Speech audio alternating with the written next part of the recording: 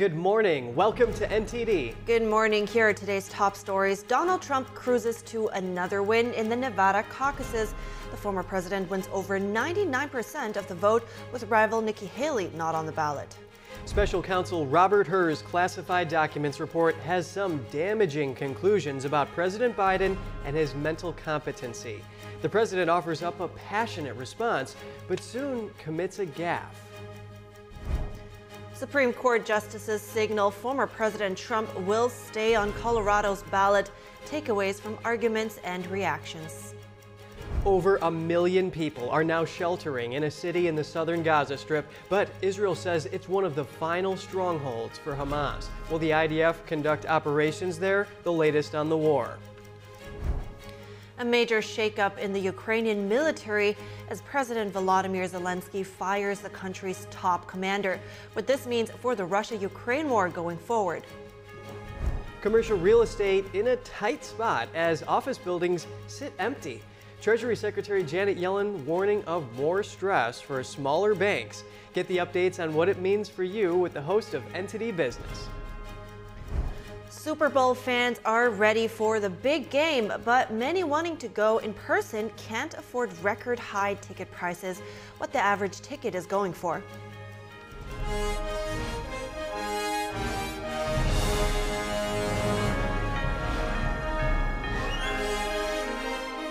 This is NTD Good Morning.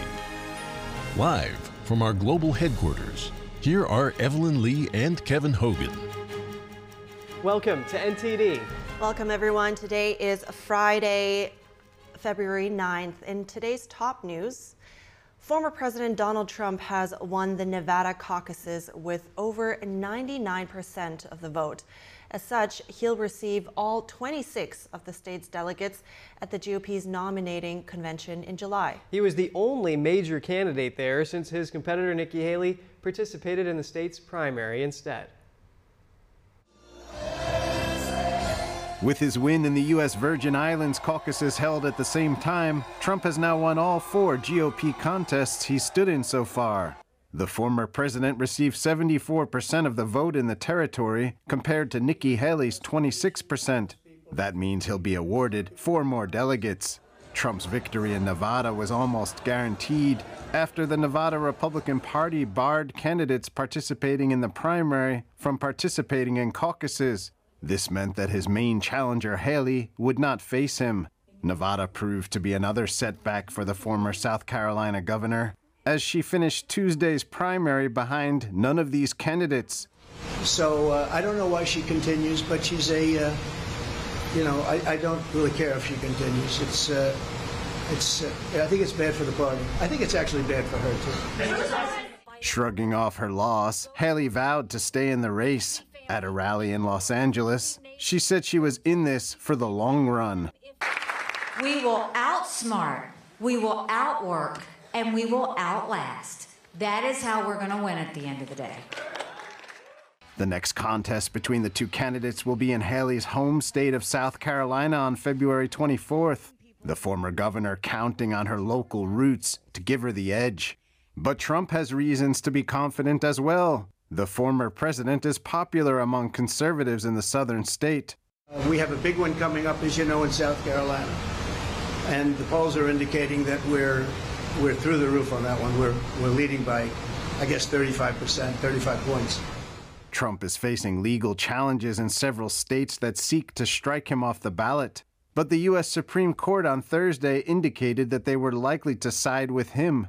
With President Biden and Trump sweeping their respective party primaries, both candidates are looking at a rematch in November. All eyes will be on potential swing states like Nevada in that election. Joining us now is Jeff Crureer, a political analyst and TV radio host, to break down the Nevada caucuses. Very glad to have your insight today, Jeff. Does it surprise you at all that Trump got over 99% of the vote in Nevada?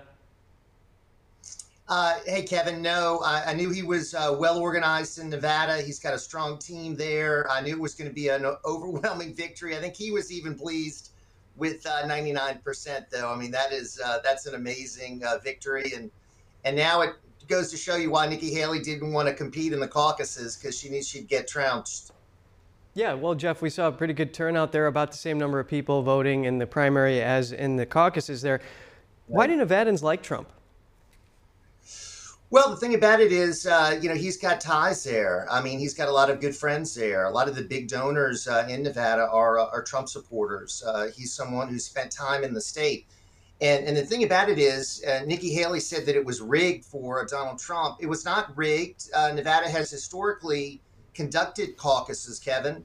This is what they do to elect their delegates to the convention. The primary was sort of foisted on them by the state legislature. And the Nevada Republican Party said, no, we want to continue with caucuses. And that's why Nikki Haley didn't compete, because she knew it was not even going to be close. So to lose to none of the above is a major embarrassment. But then to have President Trump win in such a great fashion sends another message. And then she responds by saying it's rigged. It's really indicative of the state of her campaign right now. Yeah, and why would she say that the Nevada caucuses are rigged? She's given such good sportsmanship all along here. I know. Well, I think it's part of the desperation that she's feeling right now. She's now 0 for 4. As the report pointed out, he also won overwhelmingly in the Virgin Islands, and he's poised to win in her home state. But then she keeps saying that she's going to continue on, and I really do agree with President Trump. I think the longer she does this, the more it's going to hurt whatever kind of political future she wants to have in the Republican Party. My thinking, Kevin, is that maybe she's going to run no labels or third party in some sort of a merge ticket with Joe Manchin. I think that's a possibility, because I think she's got a lot of donors behind her that want her to continue. That would be an interesting twist here. Jeff, tell us about Trump challenger Ryan Binkley. Well, he's the only one that was there. Very minor candidate, someone that doesn't have any name recognition, got less than 1% of the vote. As a talk show host and commentator, I've had a lot of these candidates on my program. He's not someone who's ever registered among my audience. I think it goes to show you the state of the competition to President Trump. I mean, it's pretty weak with pretty minor candidates. I think he even did better than Joe Biden did on the Democrat side. I mean, Joe Biden's been getting like 96% of the vote, but to get 99% is pretty amazing. So, as the report pointed out, we've got Biden and we got Trump, and it looks like they're on a collision course for November. All right, well, thanks so much for the update. Jeff Crouere, political analyst and TV radio host. Thanks, Kevin. Trump thanked Nevada Republicans at his campaign's watch party in Las Vegas after being projected the winner of yesterday's caucuses. And they sort of knew who was going to win. We get 98%. We wanted to get over 80, and we got 98. GOP candidate Ryan Binkley had just 1% of the vote. Trump has gained support among Hispanic voters since his first run for office in 2016. A recent poll by USA Today and Suffolk University had Latino support for Trump at 39% to Biden's 34%. NTD's Kelly Wright spoke with a political consultant and Trump surrogate at the watch party last night about why Trump's message is resonating with the Hispanic community.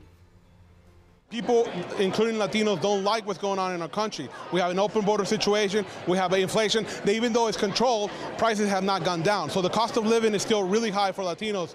And in a community that is struggling economically, that resonates, that message resonates. When you have high prices in rent, mortgage, to put food on the table. All those issues are affecting the American dream among Hispanics, among Latinos, and they're hurting. These people are coming across the border and taking resources from Latinos in this country. Most of the people that are coming across, 10,000 a day, are coming directly to live in communities, the Hispanic communities. And crime is on the rise. You saw what happened in New York, for example, and Latinos don't like that. Let's hear why some voters favor the former president.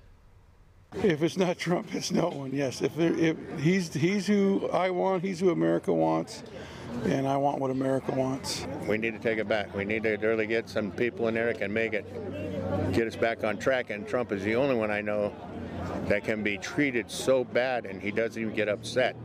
I've never seen anything like it. A rematch is going to suck, but Biden's going to lose. because Trump can think on his feet more than Biden can think on his feet. Biden can't think with a prompter in front of him. His policies are to fix America first, and then maybe we can go back to helping the rest of the world. But until then, let's take care of our own people first. Get back on track, and then after that, we'll worrying about helping everybody else.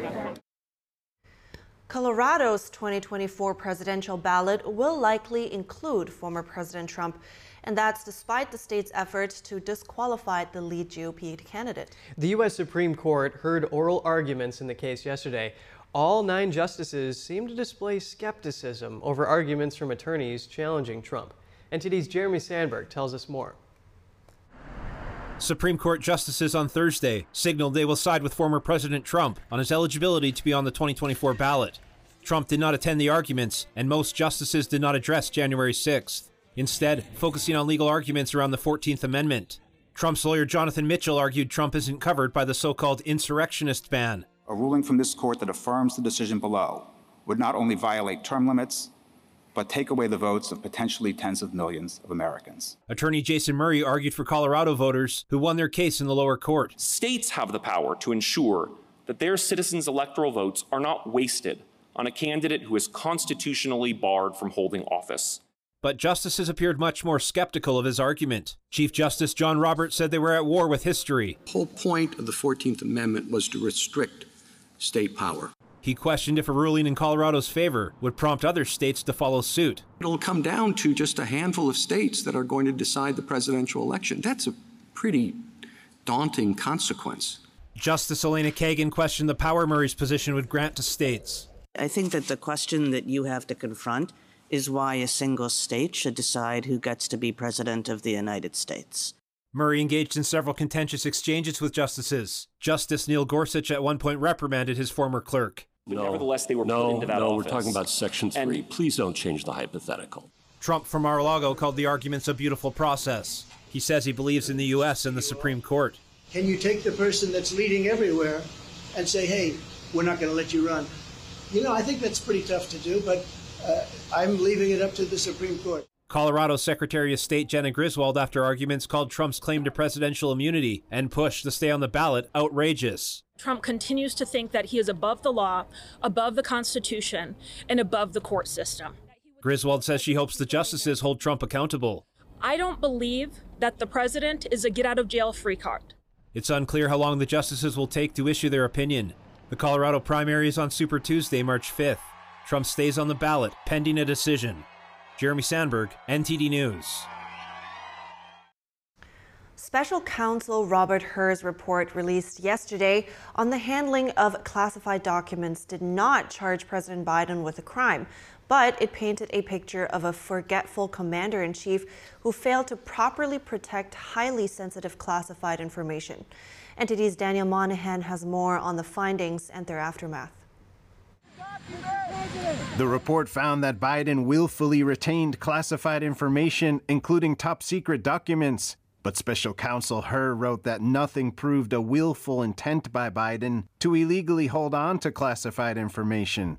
Hur says Biden also won't be prosecuted because he would present to a jury as an elderly man with a poor memory. The report described the president's memory as hazy, fuzzy, faulty, poor, and having significant limitations. It noted that Biden could not recall defining milestones in his own life, such as when his son Beau died or when he served as vice president. Biden reacted to that depiction hours after the report's release. There's even reference that I don't remember when my son died. How in the hell dare he raise that? Frankly, when I was asked the question, I thought to myself, it wasn't any of their damn business. Biden sparred with reporters after his remarks. President Biden, something the special counsel said in his report is that one of the reasons you were not charged is because, in his description, you are a well-meaning elderly man with a poor memory. I'm well-meaning, and I'm an elderly man, and I know what the hell I'm doing. I've been president, and I put this country back on its feet. I don't need his recommendation. It's totally How bad is your memory, and can you continue as president? My memory is so bad I let you speak. Mere minutes after vigorously defending his memory, Biden committed a gaffe, referring to the Egyptian president as the president of Mexico. As you know, initially, the president of Mexico, Sisi, did not want to open up the gate to allow humanitarian material to get in. The classified documents found in Biden's Delaware home included some marked as the highest top-secret sensitive information level. Republican members of the House Judiciary Committee called Hur's decision not to prosecute Biden a double standard. Former President Trump was charged with crimes related to his own handling of classified information by special counsel Jack Smith. Hur noted in his report there were distinctions between the Trump and Biden cases, saying Trump was given multiple chances to return the documents and avoid prosecution, but did the opposite. Hur also wrote the former president allegedly obstructed justice by enlisting others to destroy evidence. Daniel Monahan, NTD News. A new national security bill presented by Senate Leader Chuck Schumer overcame its first hurdle yesterday. With 67 votes in favor and 32 against, the amended foreign aid package will be debated and amended on the Senate floor. It's a very good thing that the Senate has just voted to proceed to the National Security Supplemental. This is a good first step.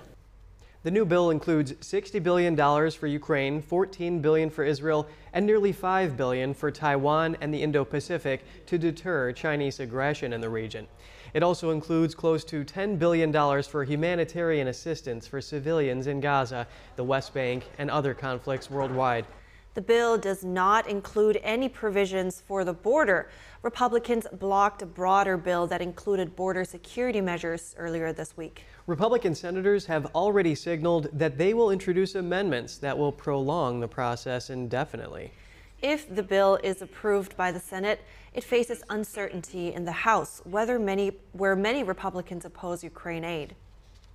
Stay with us. Over 1 million people are now sheltering in a city in the southern Gaza Strip, but Israel says it's one of the final strongholds for Hamas. Will the IDF conduct operations there? The latest updates on the war. A major shakeup in the Ukrainian military as President Volodymyr Zelenskyy fires the country's top commander. What this means for the Russia-Ukraine war going forward after the break.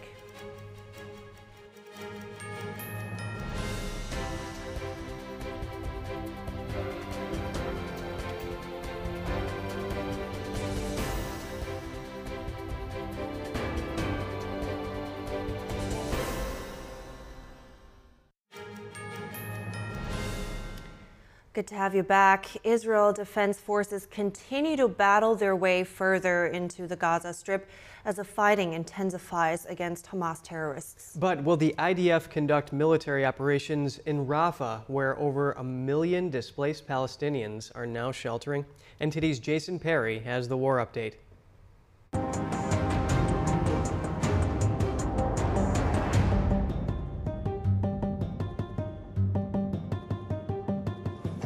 Residents in the Gaza Strip surveyed the damage after an apparent Israeli strike hit the city of Rafah on Thursday morning.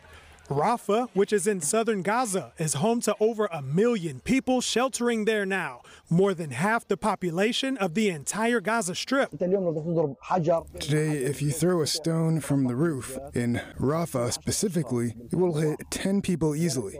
What about 3 rockets coming down on a house? And on Wednesday, residents in Rafah were seen running between tents, only to find the remains of a car that was hit by an apparent airstrike. Israeli Prime Minister Benjamin Netanyahu on Wednesday said Rafah is one of the last remaining strongholds of Hamas, and he's instructed the Israel Defense Forces to prepare to operate there. However, White House National Security spokesperson John Kirby said he hasn't seen any plan that shows Israel is going to conduct major operations in Rafah anytime soon. And he added this.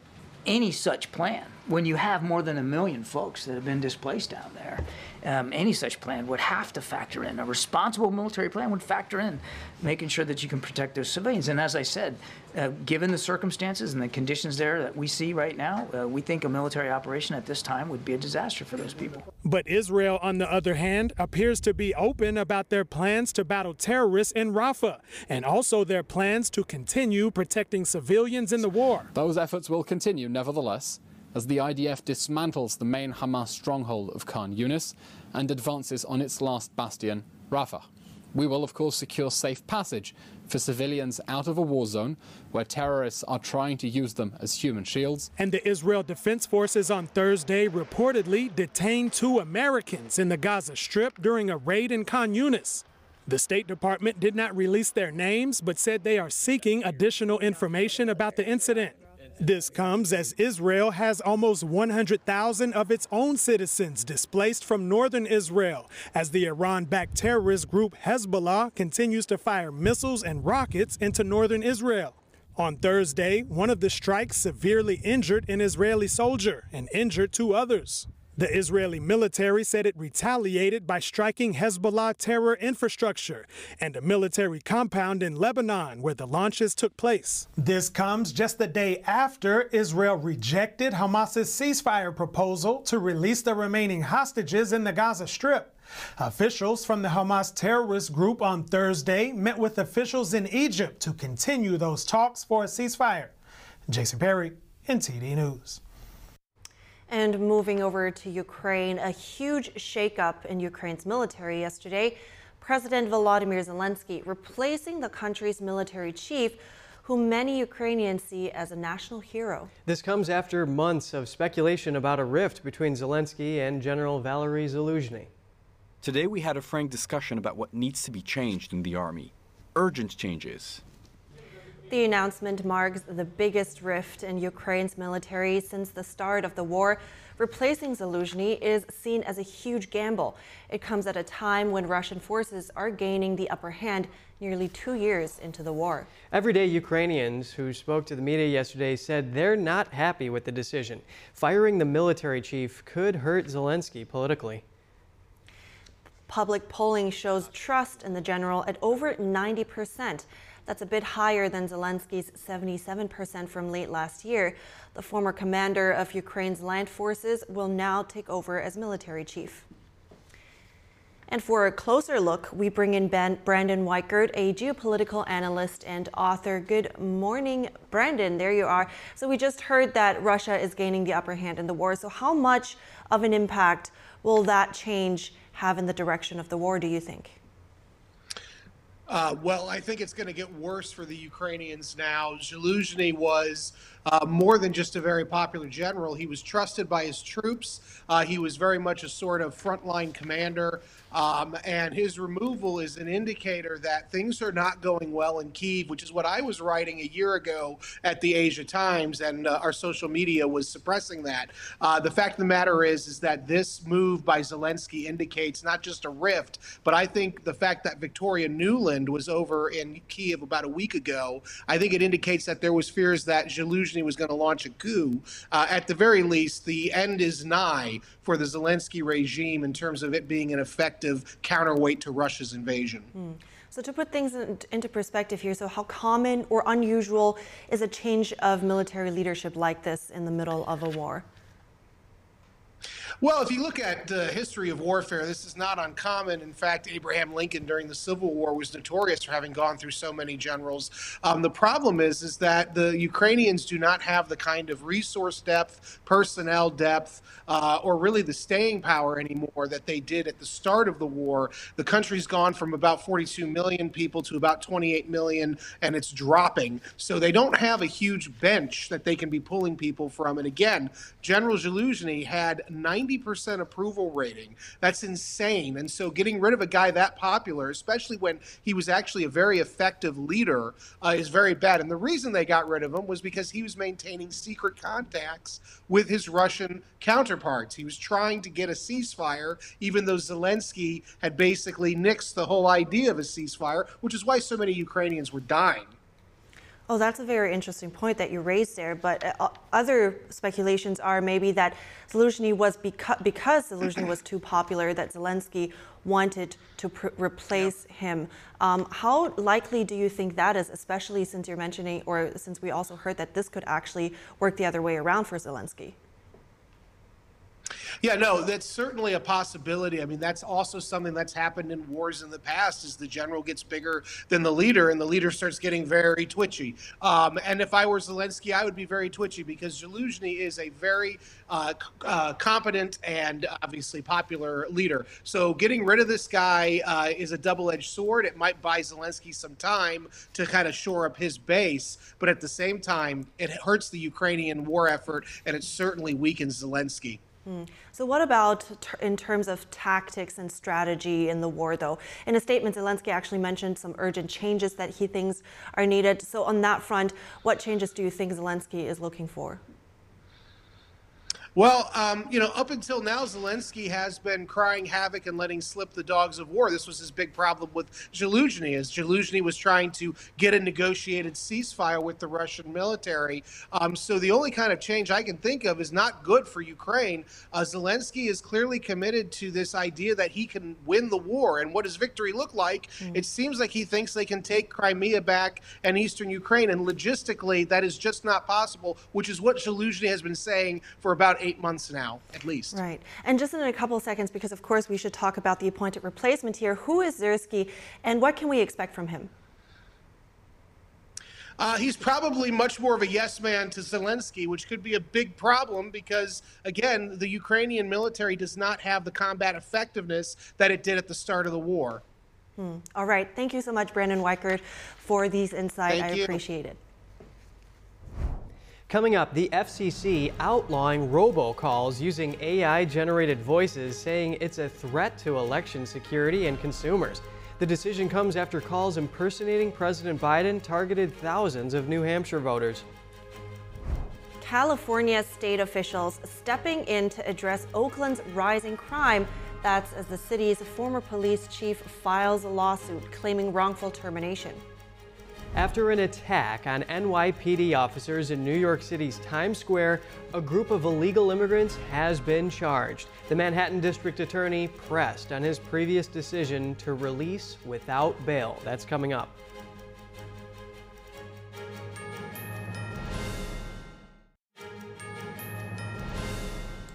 Good to have you back. And we also have NTD's David Lam with us now. Good morning, to give us the latest updates on scam robocalls using AI-generated voices.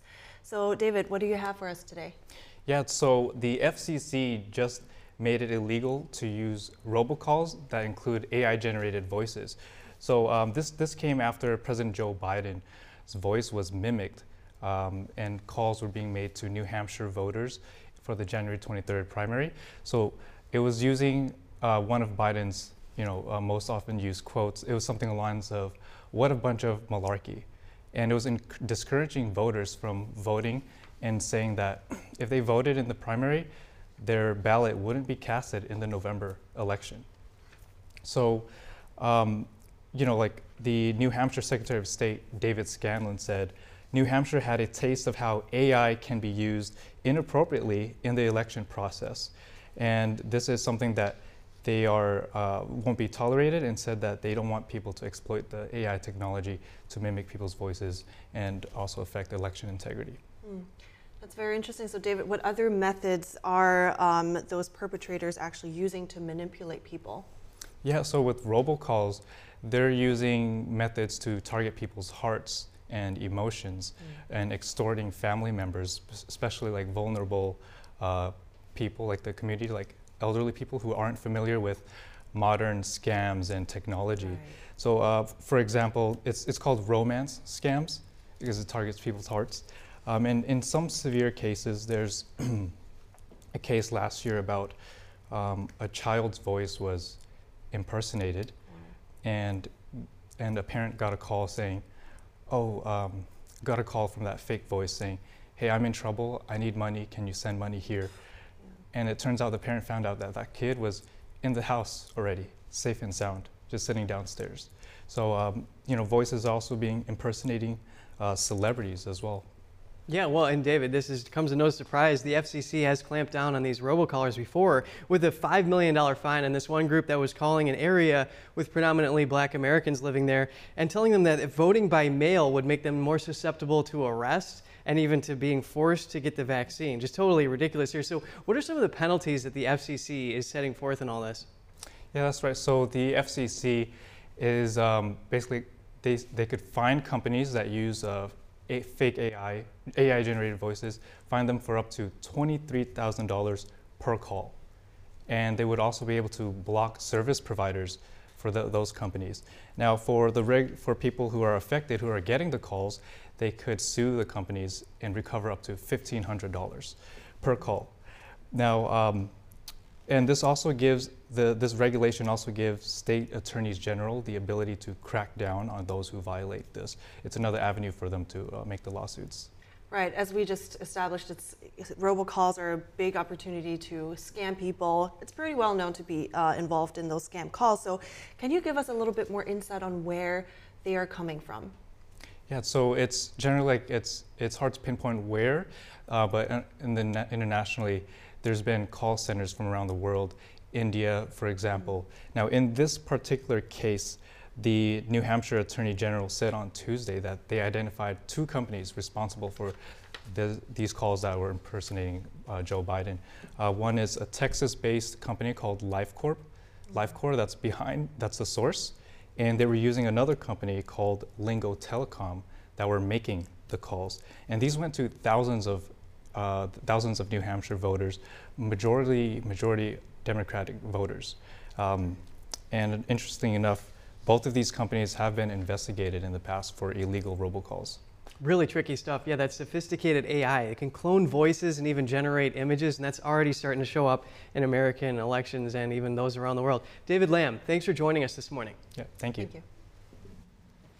And a former California police chief fired from his post last year has sued the city of Oakland and its mayor. He says he was unlawfully terminated in retaliation. That's as state officials are stepping in to address rising crime in the city. On Thursday, California Governor Gavin Newsom and Attorney General Bonta said they will deploy state attorneys to boost criminal prosecutions in Oakland and the East Bay.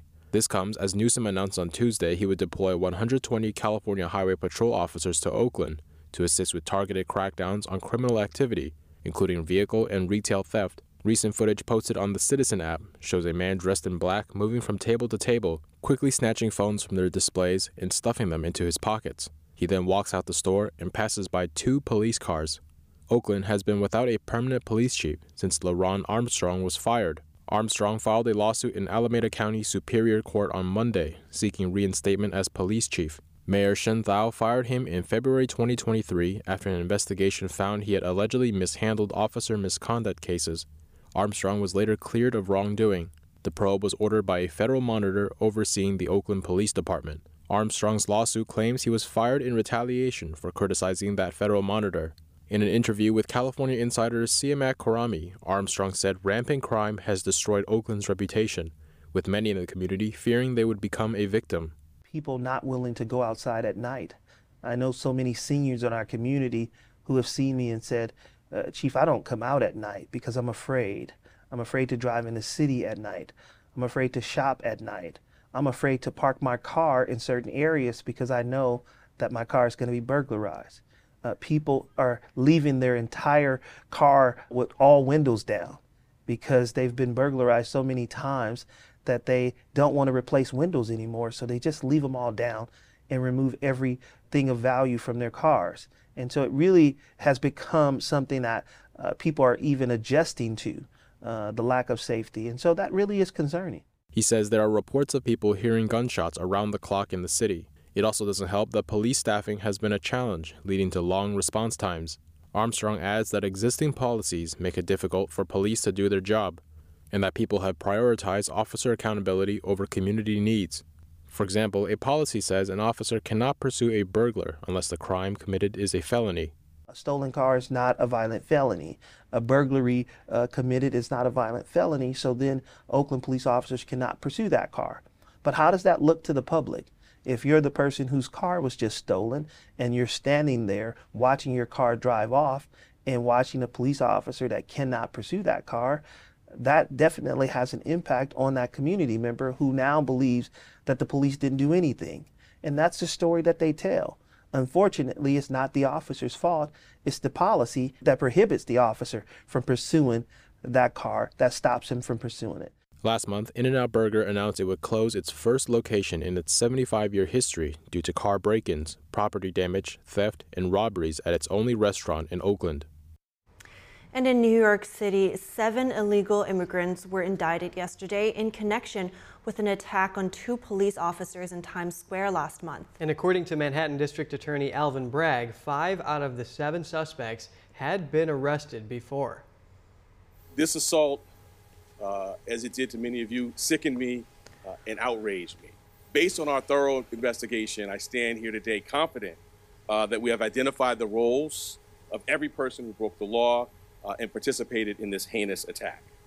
Bragg has been pressed about his decision to release 5 suspects without bail, considering their immigration status and lack of connection to the community. All 7 suspects now face charges including assault, obstruction, evidence tampering, and hindering prosecution.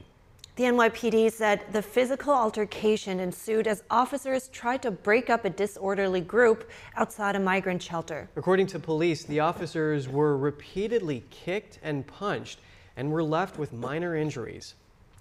Just ahead, commercial real estate in a tight spot as office buildings sit empty and prices plummet. Treasury Secretary Janet Yellen warning of more stress for smaller banks. We take a look at the details with the host of NTD Business in a moment.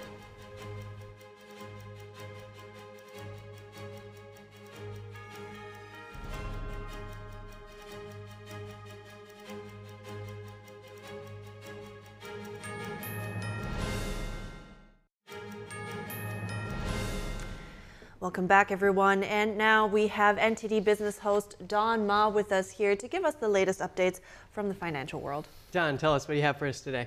Okay, so I wanted to talk to you guys a little bit about the commercial real estate sector in the United States. So some fears are now brewing among investors about potential turmoil in this area. So now, if you remember earlier this week, I talked to you about New York Community Bank, yes. And there was a lot of trouble with that bank, and guess what? They were exposed to the U.S. commercial real estate market, and their shares plunged, and that's adding to the fears. So the current high interest rate environment has put pressure on the entire sector of commercial real estate. The U.S. Market of commercial real estate has been in turmoil since the pandemic, and it's not just contained within this sector. Turmoil in the commercial real estate area is putting stress on banks, regional banks as well, because regional banks finance much of this market. So New York Community Bank is a stark reminder that some banks are just only starting to feel the pain here. Wow. So I think with what happened to New York Community Bank, what we really want to know now is how worried are you actually that this is going to become more widespread? Right. So first of all, NYCB, its shares fell to a 23-year low yesterday. They have fallen the shares 60% since last week. So if this is whether this is going to be a widespread issue, analysts have said that for months now that commercial real estate tied borrowers are at risk of defaulting on their loans. Of course, because as I mentioned earlier, this is because of high interest rates right now, and adding to that is low occupancy rates for offices. Some experts are arguing that NYCB could be a unique case, but still other analysts believe that although there are elements specific to NYCB, there are also elements that are reflective of the entire banking system, broader risks in the entire banking system. So negative events at one bank can impact confidence in the overall sector. That is a possibility. So this in turn could spread to many other banks, and if they have similar risks. Yeah, it's really important, especially considering that S&P Capital IQ says that local banks give out half of those commercial property loans. And that brings us to our next question. Is there a crisis looming in the commercial real estate sector? Well, there's definitely a degree of fear right now and worry for the sector. Commercial real estate investment have plummeted to the lowest level in 10 years in 2023. So definitely, this is not a vote of confidence for the sector. Even Treasury Secretary Janet Yellen said yesterday that she expects additional bank stress and financial losses from weakness in the real estate market.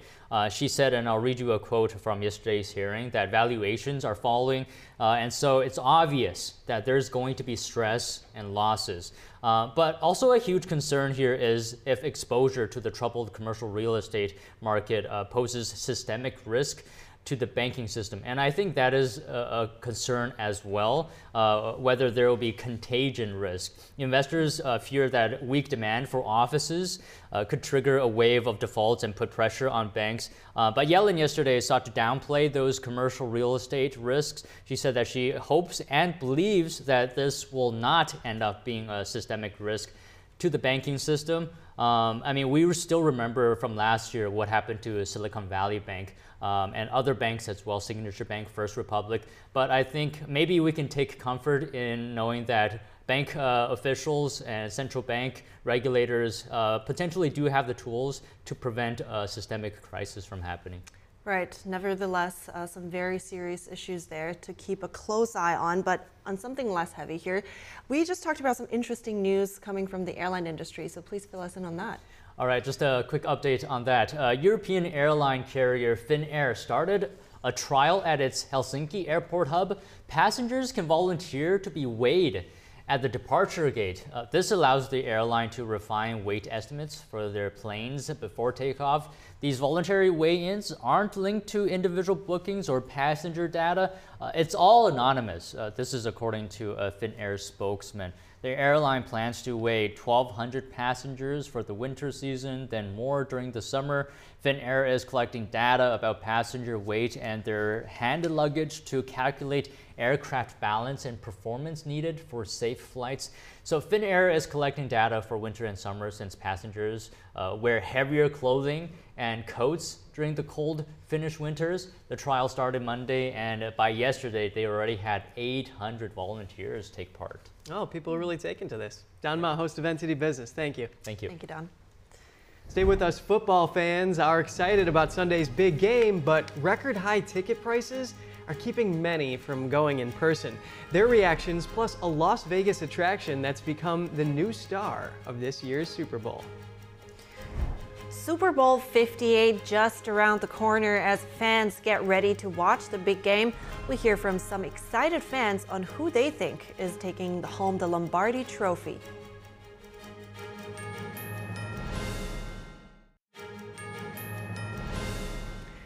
Good to have you back. Football fans are excited about Sunday's Super Bowl between the San Francisco 49ers and Kansas City Chiefs. But sky-high ticket prices have sidelined average fans wanting to attend the event. Football fans rejoice. The Super Bowl is finally here. This year's host will be Allegiant Stadium in Las Vegas. The venue holds 65,000 spectators. But record ticket prices have many wondering if the NFL has forgotten its core fans. But I think right now, it's just, there's for an organization to say that we're for the people and fans and want to have an experience and things like that. It is kind of out of touch with what the fan base wants. How much are tickets selling for this year? What we're focused on right now is that average ticket price sold, which is right around $8,600, which is in line and slightly above the LA Super Bowl 2 years ago. This fan has a suggestion to help solve the costly ticket problem. For the average fan, make a lottery like they do with the German games, so you at least can apply and at least give the average fan a chance to attend the game, because the fans are making the NFL, not the NFL is creating the fans. While many fans won't see the game in person, Las Vegas's newest star attraction, the Sphere, is wowing football fans with Super Bowl-themed content. Oh my gosh, yeah, it's like almost 3D, like Patrick Mahomes throwing a football and then it's coming right at you. It's amazing. Well, when we were just driving around, what is this big structure again in Vegas, until we saw the lights and the different kinds of animation, so we got excited. Throughout the game, content on the Exosphere will run live in response to action on the field. The 366-foot tall and 516-foot wide arena cost $2.3 billion to build. It's been billed as the world's largest spherical structure. Well, who do you think will be winning the big game? All right, Super Bowl 58 now just 2 days away. NTD's Dave Martin asks fans for their predictions. I'm here in New York City talking to locals about who they think is going to win the Super Bowl. Let's go talk to a few of them. Kansas team. Kansas City? Yeah, Kansas City. Well, why are you picking Kansas City? I think they're the underdog. My 49ers. My 49ers all the way. Yeah, why are you picking them? Well, I'm from San Francisco. Also, the Chiefs, they just cry to the refs. That's all they do. That's all they do. And the refs are they're not gonna be biased this Super Bowl. I hope the 49ers win. I hope so too. But in all honesty, the way things are going, I think I would, if I was putting money on it, I'd have the Chiefs winning. I have all confidence in the 49ers. Me too. As long as Brock Purdy plays well, like in the beginning, I think they'll definitely have a good chance of overthrowing the Chiefs. How important is it to you that Taylor Swift is at the game Sunday? To be honest, it's not actually that important. I think so. I think people are being a little unfair on her. There's a lot of hate. But again, the Swifties can be a little insufferable at times. So I would definitely agree. Like they're taking time away from the athletes who actually played, rather to interview someone who's just watching from above. I think the Chiefs. Me too. I think the Chiefs. Yeah, why are you guys picking the Chiefs? We love Taylor Swift. I think she'll make it. I think because obviously the time difference in Tokyo, so I think she'll be able to make it for Travis. Well, there you have it. Now, the Niners are actually slight 1.5-point favorites. The game, meanwhile, will be played 6:30 Eastern Time in Las Vegas, and it'll be shown on CBS. I'm Dave Martin for NTD News. Taylor Swift, the big topic during Super Bowl. There's all these reports, even how Taylor Swift could affect Super Bowl security. She's very popular. Yeah, and the Chiefs have won 3 Super Bowls, so we'll have to see. All right, there we go. And we are heading to a quick break here, but we'll be back in a couple of seconds, so stay with us. NTD News, the fastest growing independent news source in America, bringing you breaking news from around the world. Expert analysis, investigative reporting, and original award-winning documentaries. We're known for our uncensored China coverage you won't find anywhere else. We cover the stories that affect you and shape our world without the political noise. We report from the heart with you in mind. Watch us right here on NTD News. Good morning. Welcome to NTD. Good morning. Here are our top stories today. Supreme Court justices signal former President Trump will stay on Colorado's ballot. Takeaway from arguments and reactions. Special counsel Robert Hur's classified documents report has some damaging conclusions about President Biden and his mental competency. The president offers up a passionate response, but soon commits a gaffe. Another win for Trump as he sweeps the Nevada caucuses. This just days after his rival Nikki Haley had a less than stellar finish in the state's Republican primaries. A major shakeup in the Ukrainian military. President Volodymyr Zelenskyy is replacing the country's military chief, who many see as a national hero. What this means for Kyiv's war efforts and how Ukrainians are reacting. And in Iceland, a volcano has erupted for the 3rd time in as many months. Residents of the nearby fishing village have been displaced since January. Paris has unveiled the medals for the 2024 Summer Olympic Games, and this year's medals have a unique piece of city history embedded in them.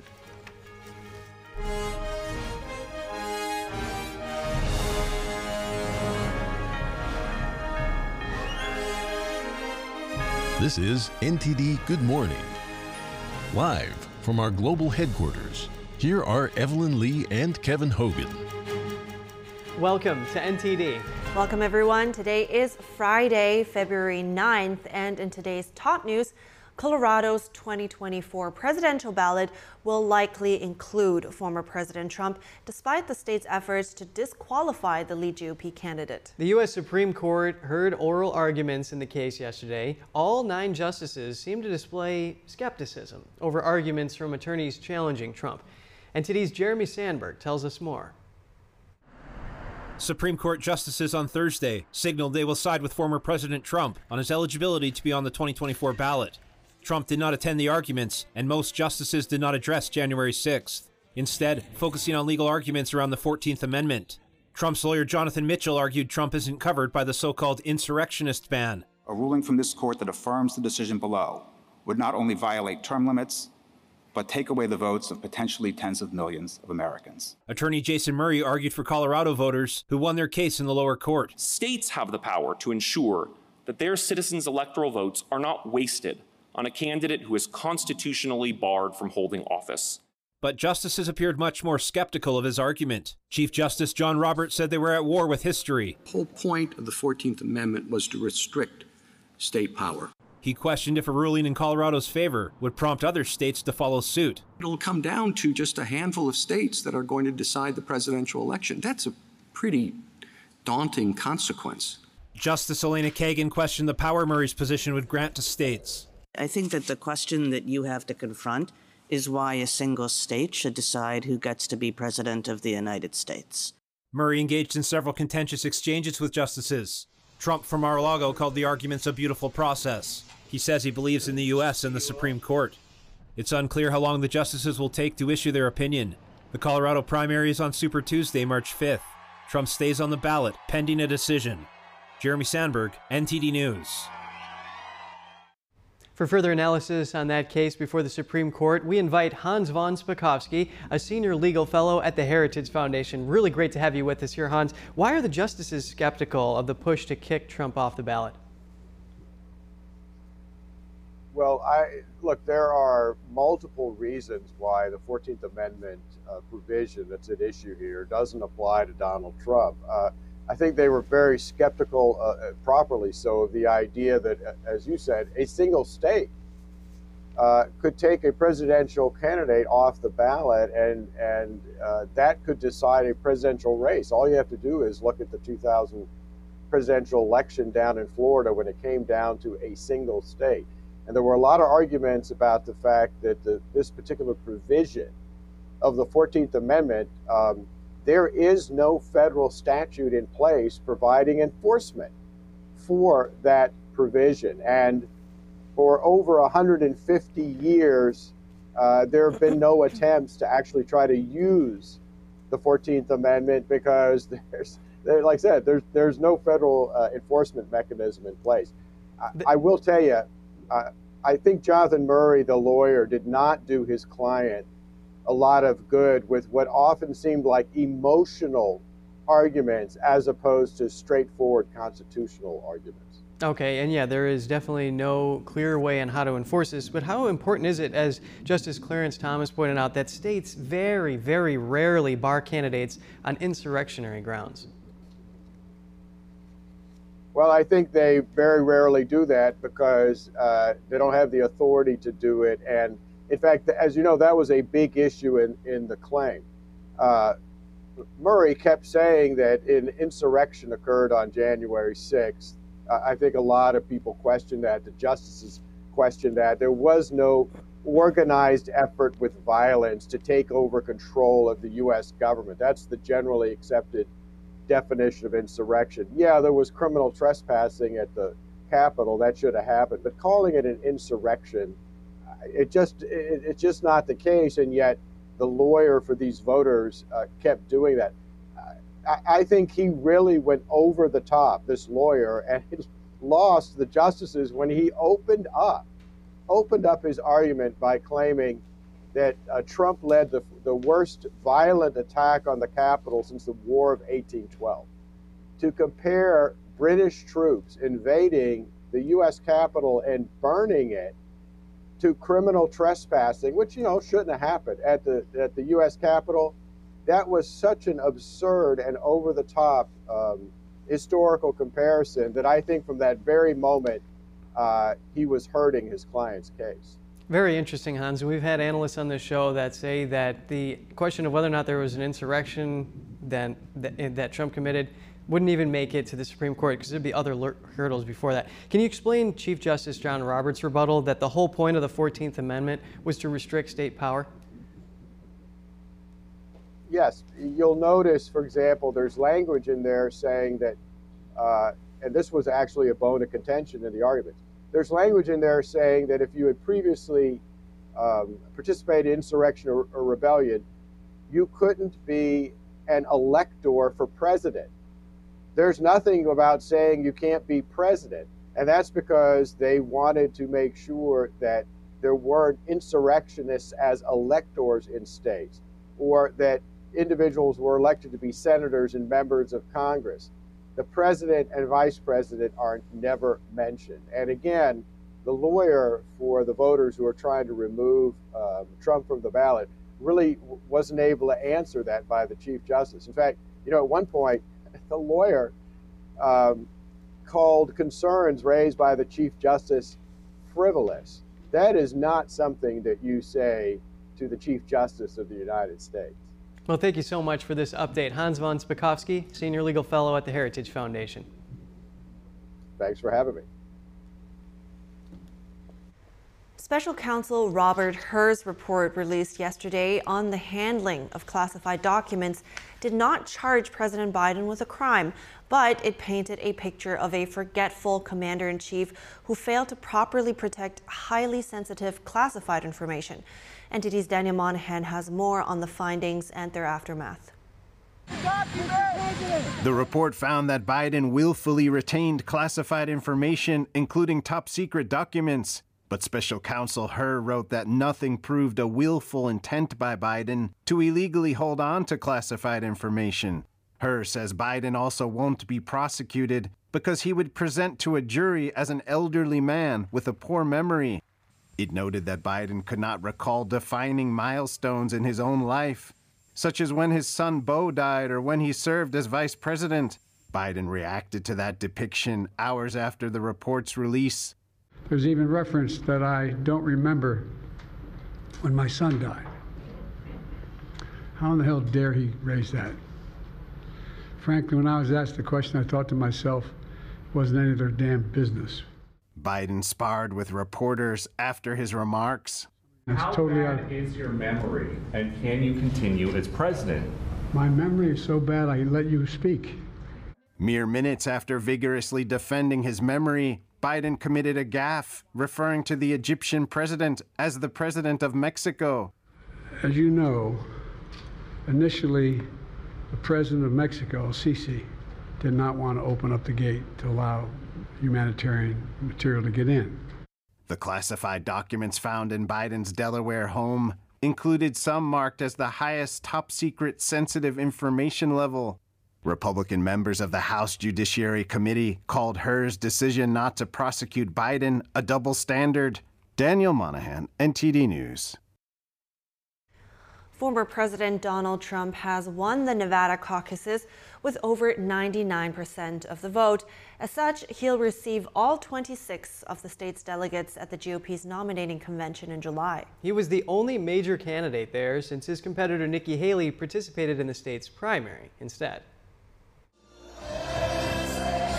With his win in the U.S. Virgin Islands caucuses held at the same time, Trump has now won all 4 GOP contests he stood in so far. The former president received 74% of the vote in the territory, compared to Nikki Haley's 26%. That means he'll be awarded 4 more delegates. Trump's victory in Nevada was almost guaranteed after the Nevada Republican Party barred candidates participating in the primary from participating in caucuses. This meant that his main challenger, Haley, would not face him. Nevada proved to be another setback for the former South Carolina governor, as she finished Tuesday's primary behind none of these candidates. So I don't know why she continues, but she's a, I don't really care if she continues. I think it's bad for the party. I think it's actually bad for her, too. Shrugging off her loss, Haley vowed to stay in the race. At a rally in Los Angeles, she said she was in this for the long run. We will outsmart, we will outwork, and we will outlast. That is how we're going to win at the end of the day. The next contest between the two candidates will be in Haley's home state of South Carolina on February 24th. The former governor counting on her local roots to give her the edge. But Trump has reasons to be confident as well. The former president is popular among conservatives in the southern state. With President Biden and Trump sweeping their respective party primaries, both candidates are looking at a rematch in November. All eyes will be on potential swing states like Nevada in that election. Trump thanked Nevada Republicans at his campaign's watch party in Las Vegas after being projected the winner of yesterday's caucuses. And they sort of knew who was going to win. You get 98%. We wanted to get over 80, and we got 98. GOP candidate Ryan Binkley had just 1% of the vote. Trump has gained support among Hispanic voters since his first run for office in 2016. A recent poll by USA Today and Suffolk University had Latino support for Trump at 39% to Biden's 34%. NTD's Kelly Wright spoke with a political consultant and Trump surrogate at the watch party last night about why Trump's message is resonating with the Hispanic community.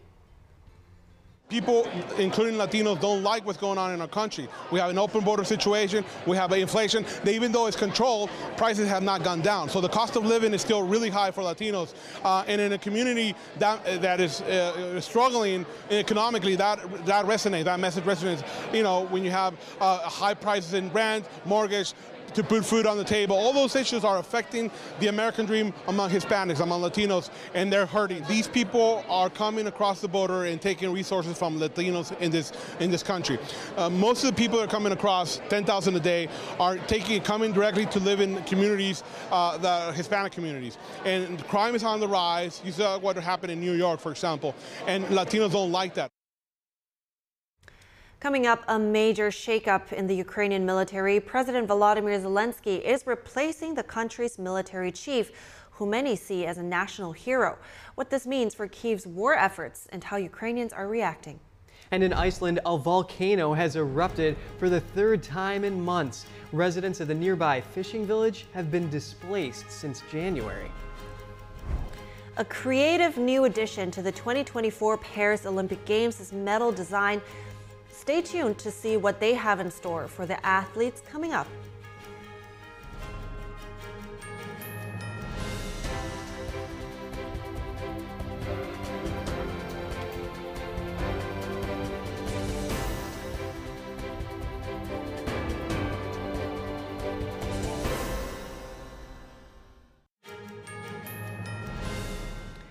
Welcome back, and now to the Israel-Hamas war. Israeli forces began bombing areas in the city of Rafah yesterday, where more than half of Gaza's population is sheltering. Israel says Rafah is one of the last remaining strongholds of Hamas. President Biden yesterday suggesting that Israel's military response has been, in his words, over the top. The White House also saying yesterday that it would not support any plans by Israel for major military operations in Rafah. Biden has said he's been pushing for increased humanitarian aid for Palestinian civilians and to get a temporary ceasefire in place to allow for the release of hostages. Israel began its military offensive after Hamas terrorists from Gaza killed 1,200 people and took over 250 hostages in Israel on October 7th last year. Moving on to Ukraine, a huge shakeup there in the military yesterday. President Volodymyr Zelenskyy replacing the country's military chief, who many Ukrainians see as a national hero. This comes after months of speculation about a rift between Zelenskyy and General Valery Zaluzhny. Today we had a frank discussion about what needs to be changed in the army. Urgent changes. The announcement marks the biggest rift in Ukraine's military since the start of the war. Replacing Zaluzhny is seen as a huge gamble. It comes at a time when Russian forces are gaining the upper hand nearly 2 years into the war. Everyday Ukrainians who spoke to the media yesterday said they're not happy with the decision. Firing the military chief could hurt Zelenskyy politically. Public polling shows trust in the general at over 90%. That's a bit higher than Zelenskyy's 77% from late last year. The former commander of Ukraine's land forces will now take over as military chief. And earlier, I spoke to Brandon Weichert, a geopolitical analyst and author. I asked him what direction he thinks the war is headed after the firing of the top Ukrainian general and reports of Russia having the upper hand. Well, I think it's going to get worse for the Ukrainians now. Zelenskyy was more than just a very popular general. He was trusted by his troops. He was very much a sort of frontline commander. And his removal is an indicator that things are not going well in Kyiv, which is what I was writing a year ago at the Asia Times, and our social media was suppressing that. The fact of the matter is that this move by Zelenskyy indicates not just a rift, but I think the fact that Victoria Nuland was over in Kyiv about a week ago, I think it indicates that there was fears that Zelenskyy was going to launch a coup. At the very least, the end is nigh for the Zelenskyy regime in terms of it being an effective counterweight to Russia's invasion. So what about in terms of tactics and strategy in the war, though? In a statement, Zelenskyy actually mentioned some urgent changes that he thinks are needed. So on that front, what changes do you think Zelenskyy is looking for? Well, up until now, Zelenskyy has been crying havoc and letting slip the dogs of war. This was his big problem with Zelenskyy, as Zelenskyy was trying to get a negotiated ceasefire with the Russian military. So the only kind of change I can think of is not good for Ukraine. Zelenskyy is clearly committed to this idea that he can win the war. And what does victory look like? It seems like he thinks they can take Crimea back and eastern Ukraine. And logistically, that is just not possible, which is what Zelenskyy has been saying for about 8 months now, at least. Right. Of course, we should talk about the appointed replacement here. Who is Zelenskyy, and what can we expect from him? He's probably much more of a yes man to Zelenskyy, which could be a big problem because, again, the Ukrainian military does not have the combat effectiveness that it did at the start of the war. All right. Thank you so much, Brandon Weichert, for these insights. I Thank you. appreciate it. A volcano in Iceland erupted on Thursday for the third time since December. It sprayed streams of lava up to 260 feet in the air and triggered an emergency warning in the southwest of the country. The Icelandic Civil Defense Agency said the lava flow from the eruption is much greater than anticipated and was less than 3 hours away from a hot water pipeline that serves the entire region. The eruption began around 6 a.m. local time, according to the Icelandic Meteorological Office. Though the strength of the eruption had decreased by mid-afternoon, lava continued to spew from parts of the fissure. Canadian tourist Mark Gibbons recalls his experience. As we were driving, we could see the fissure just expanding and the lava rising upwards in these giant fountains. And the video doesn't quite capture the moment, and seeing just this magma just raining, and we had the windows down just to capture the video. I was driving, my wife was holding the camera. Iceland's President Guðni Jóhannesson posted a photograph of the eruption as seen from his residence on social media. He said, "Our thoughts are with the people of Grindavík, who cannot reside in their beautiful town. This too shall pass." The previous eruption in the area started on January 14th and lasted roughly 2 days. Lava flows reached the outskirts of Grindavík, whose nearly 4,000 inhabitants had been evacuated. Some houses were set alight. The home of Chanel, Dior, and Louis Vuitton, France is renowned around the world for high-end fashion and luxury brands. And that same sense of style can certainly be seen in the medal designs for the upcoming Olympics in Paris this summer. Unveiled yesterday, each medal features a piece of the Eiffel Tower's original iron structure. Following renovation work during the 20th century, certain metallic elements were removed from the Eiffel Tower and have been carefully preserved ever since. They have now been repurposed to create the medal's hexagonal centerpiece, a reference to France's geometric shape. The president of the Paris 2024 Organizing Committee says they married the strongest symbol of the Games, the medal, with the ultimate symbol of Paris and France around the world, the Eiffel Tower. And to wrap up our show, an image of a napping polar bear curled up on an iceberg is the winner of this year's Wildlife Photographer of the Year People's Choice Award. British amateur photographer Nima Sarikani captured the image off Norway's Svalbard archipelago. More than 75,000 people voted in the competition. That's a record number. It was chosen from a short list of 25 images, narrowed down from around 50,000 entries. Hey, well, you got a nap somewhere.